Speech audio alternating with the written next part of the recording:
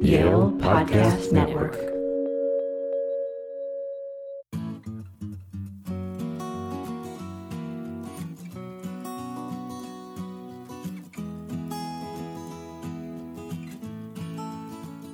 Hi, everyone. Welcome to On the Environment, the podcast from the Yale Center for Environmental Law and Policy. I'm Liz Bourguet. And I'm Alix Kashdan, and we're master's students at the Yale School of Forestry and Environmental Studies. The school recently hosted the Yale Environmental Dialogue Symposium, a multi-day workshop where stakeholders gathered to discuss innovative ideas to help meet today's greatest sustainability challenges. During the symposium, we spoke with Katie Dykes, the Commissioner of Connecticut's Department of Energy and Environmental Protection, known as DEEP, about her previous work with the Regional Greenhouse Gas Initiative, her current role as Commissioner of DEEP, and her vision for the future of energy in Connecticut.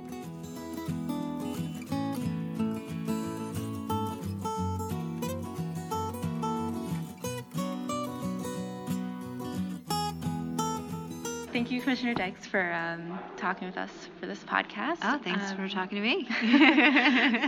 So our first question is about your time at the Regional Greenhouse Gas Initiative, and we just sort of were wondering more about your role there and maybe what you think of as, your greatest accomplishment while you were working with Reggie.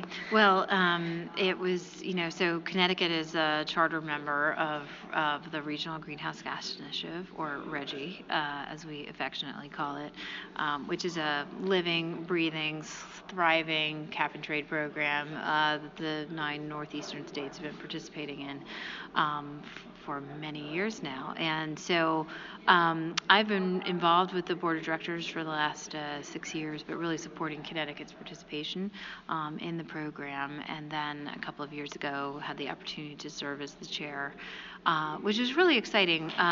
We had just entered, one of the great things about RGGI is that when the program was first set up, there was a commitment to do a regular sort of check-in with stakeholders and among the states to, evaluate how the program is going and see if there are improvements that could be made. And so right around the time that I became the chair, we were just starting another one of these check-ins, are called program reviews. And so I got to really be involved as we looked at the opportunities for more ambition in the program. And ultimately, in 2017, we reached an agreement among all the 9 states to tighten our cap further so we could achieve another 30% of reductions across the electric sector out to 2030. So it was, also around that same time, the Clean Power Plan, essentially the Trump administration had determined that they were going to roll it back. But so another sort of added plus of that moment was that we had this bipartisan group of 9 states that, in the wake of the repeal of this, or the federal government sort of stepping away from climate leadership, were demonstrating the durability of our program and our willingness to continue this progress.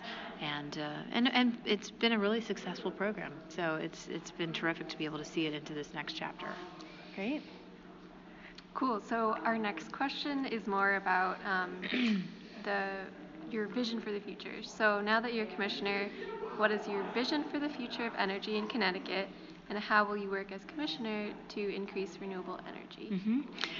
Great question.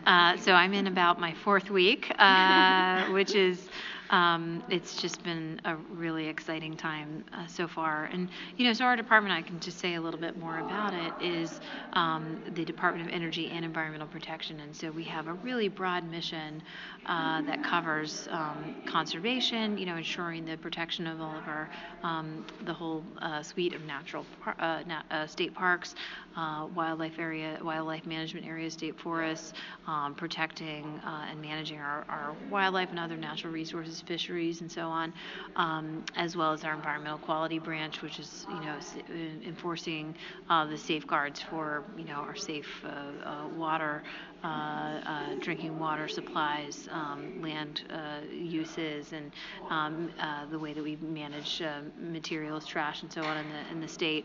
And then we have our energy branch, which includes the Utility Commission and an Energy Policy Bureau. So it's a very broad mission. But I think some of the urgent issues that we're addressing today increasingly require us to bring together all the expertise and the different sort of objectives of environmental protection and affordable and reliable energy sources in order to meet our goals. And so just in the context of renewable energy, we've had great progress in running competitive procurements for grid scale and behind the meter renewable resources over the past couple of years. We've developed a model that's really now very familiar to developers, and we've seen developers really sharpen their pencils in their responses to their bids that they're bringing to these RFPs, which means great things in terms of ratepayers being able to get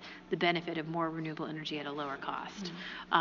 So our opportunities and challenges in the years to come are to really ramp up the quantity of renewables that we're purchasing, and also take advantage of the expertise that we have in the environmental quality and conservation side of the agency to help ensure that we're guiding developers to the best possible locations. One of the challenges that we see in a state like Connecticut, we're very densely populated.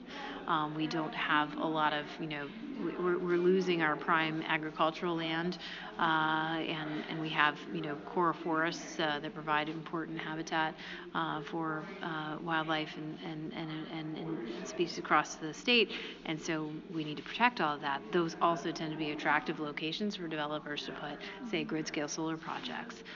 So it just gives us a sort of an extra inducement to work with developers on the front end and help to point them to brownfields or immediate sites and former landfills and other locations that can help us get the sort of win-win of both a clean energy future, but also reduce those conflicts with our other environmental and conservation goals. Great.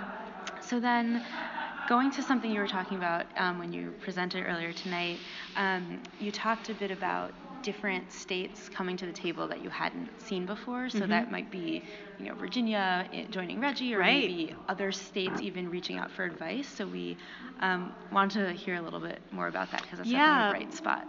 Well, it is exciting, and of course, we're seeing states like Maine, for example, here within New England. They're an important part of our regional energy market, and their incoming governor, Janet Mills, has announced really significant commitments to carbon reduction, and that's, a big change from her predecessor, who was less focused on addressing carbon. But across the country, we see that there's a lot of, some of the mid-Atlantic states expressing some interest, and they have also, advanced different mechanisms that meet their public policy goals, but looking to think about how we can work together.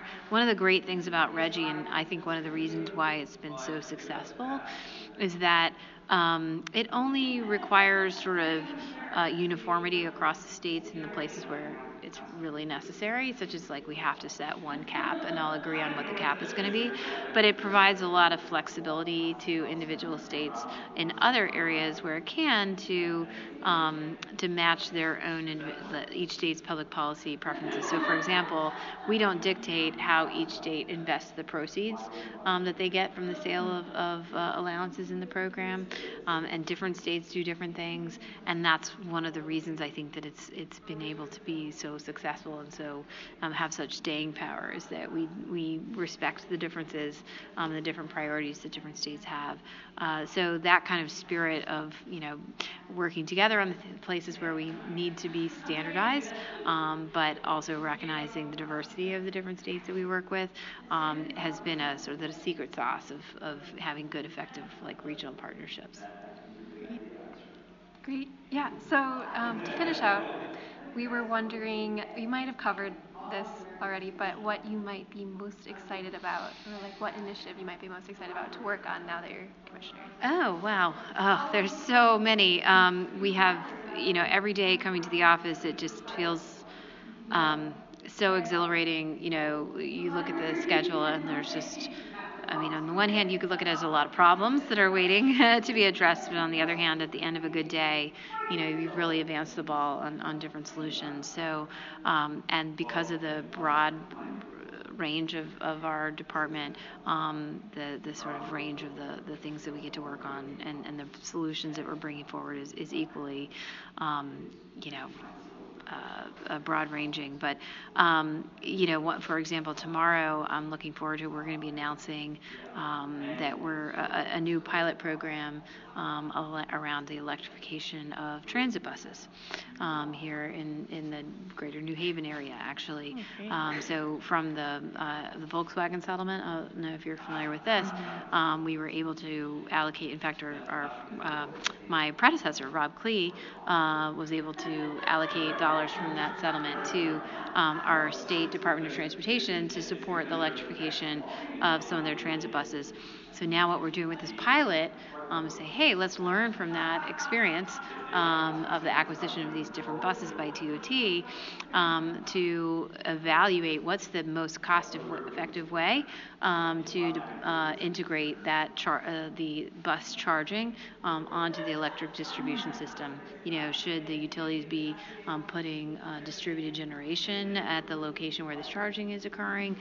Can we use aggregated demand response to sort of moderate the impact of the charging on the distribution system? Can the DOT have some flexibility in where they place the charging equipment so that they can maybe optimize for a location where the grid can better handle it?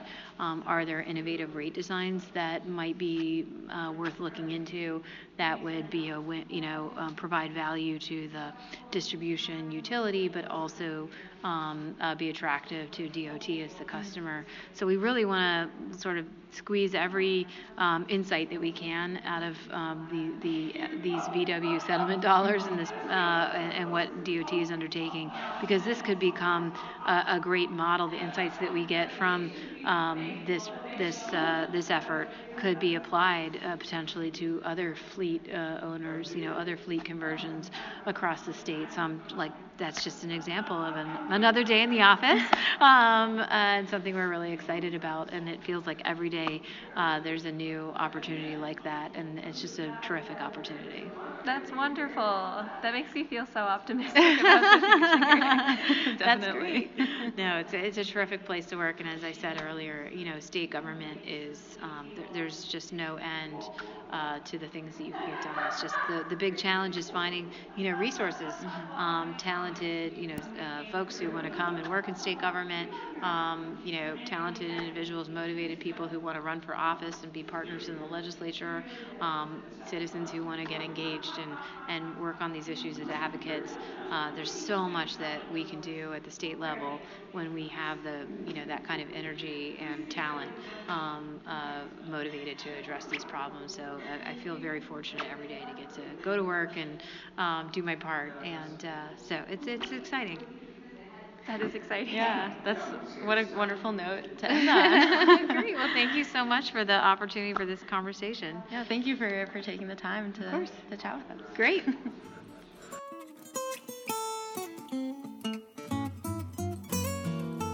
That does it for today's episode. Thanks again to Katie Dykes for speaking with us. You can find out more about the Yale Center for Environmental Law and Policy at envirocenter.yale.edu. You can also follow us on Twitter at Yale Enviro.